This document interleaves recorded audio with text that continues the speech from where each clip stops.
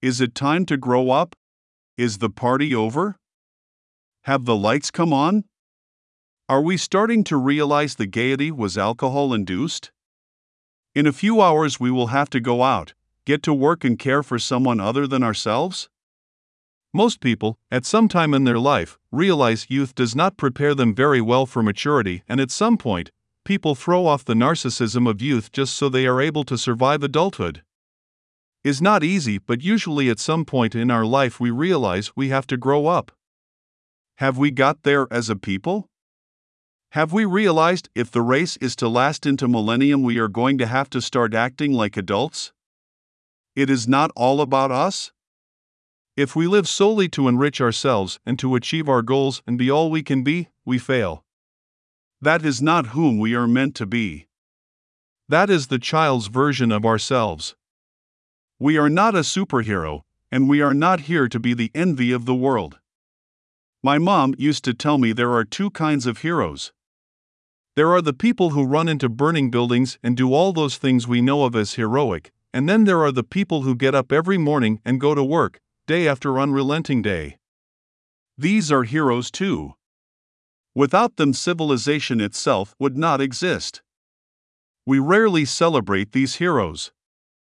We are more inclined to dismiss or denigrate them as burger flippers. Yet, when we want a burger, whom do we go to? Who do we expect to be there? The many thousands of designers, administrators, coordinators, coaches, and decision-makers would not have a facility to relieve themselves in were it not for the millions of people doing the real work. We have lost respect for people who build houses and wonder why houses are not getting built in the numbers needed to house us all.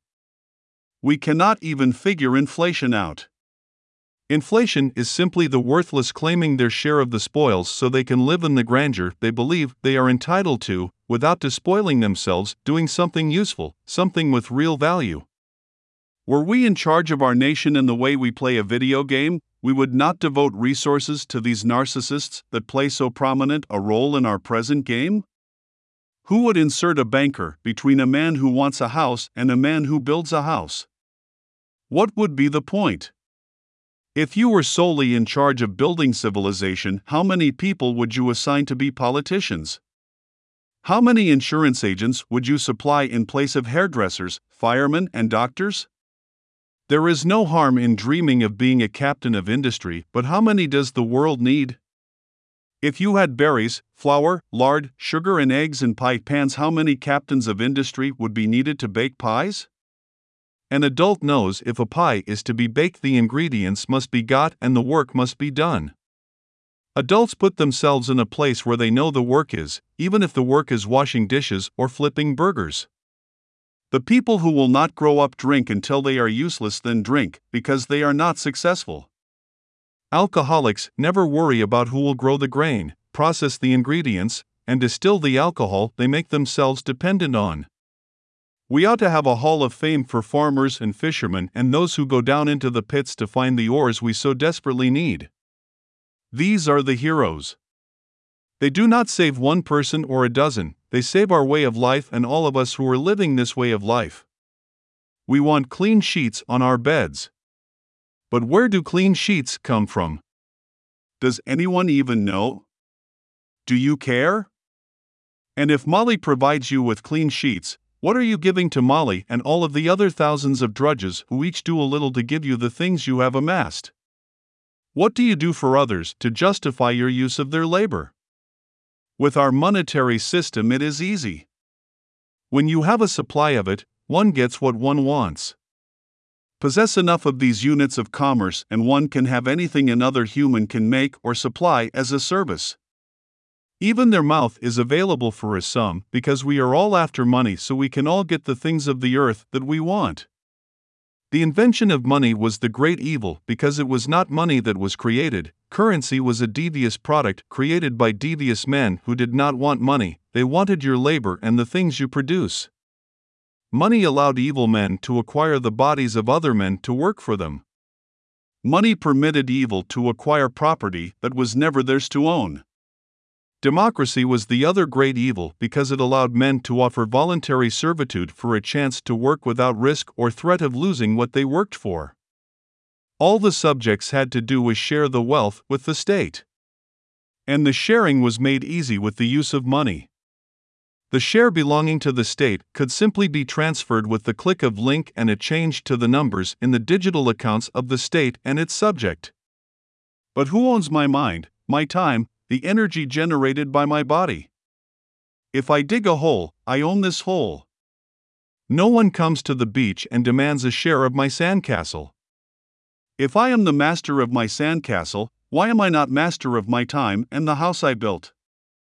There are men who will steal what I build. I know that, so I consent through my vote to install in places of power other men who will protect for a price what I build and buy. It's a protection racket. Give up what you own voluntarily, or lose it by means of violent expropriation. Nothing I build or produce is truly mine. It is subject to the claims of others. This is the mystery man has never solved, the mystery of ownership. Yet, we pretend we have through various means. We think money buys ownership, but it cannot. Money purchases possession. Ownership is a deeper relationship than mere possession. We can possess another person, but we cannot own them. How many people occupy themselves acquiring property? They possess great wealth, but they own nothing, and often they realize this, probably when it is too late to do anything. I own this essay, and no one ever will be able to take this from me. But I know I do not own the words, the paper, the computer, the internet, or anything physical. I did not create the physical things, but I did rearrange them. I added value to what already existed. It is the value I own, not the means by which the value is transmitted or manifested. This is all we own, the value we add to the physical world. We never own the physical world because no one created the physical world, but the Creator. We can add value to the world, and we are entitled to be compensated for the value added. The home builder gets a home as a representation of the value he or she added to all of the components that go into a house, or he or she is compensated with a representation of the house in the form of equity. But we will never own the physical elements of the house, and we cannot even stop these things from expiring. To grow up is to realize our life is not our own and nothing we can see was created by us. To grow up is to realize we have no claim on these things. We borrow them, and if we borrow them, we have a responsibility to add value to them. This is why people flip burgers and clear streets. They respect the world and what it provides. They are only attempting to show reverence for what has been given them. The child and the immature believe their life comes with entitlements. No one wants to be all they can be to add value to the earth, it is to get all they are entitled to. We cannot all become president because no one is entitled to the presidency. We are entitled to nothing but to the value we create, and this is not measured in units of fiat currency nor in power. Equity defines value. Equity is a measure of the value added to an asset, as when lumber and nails are turned into a house or berries and flour are turned into a tasty pie. The owner of equity is entitled to extract the value added from the physical components used. But for this to happen, we have to civilize, which is just a way of saying we need to grow up as a race. To civilize is to be civil, and to be civil is to stop putting our costs onto society and future generations, or what is called externalizing costs. Children are dependents. Adults need to be sovereign and self-supporting. Adults need to add more value to the planet than they are consuming. Civilization is the condition of a people who are civilized because they are civil. Civil persons are not evil. They do not live off the labor of others. It is that simple.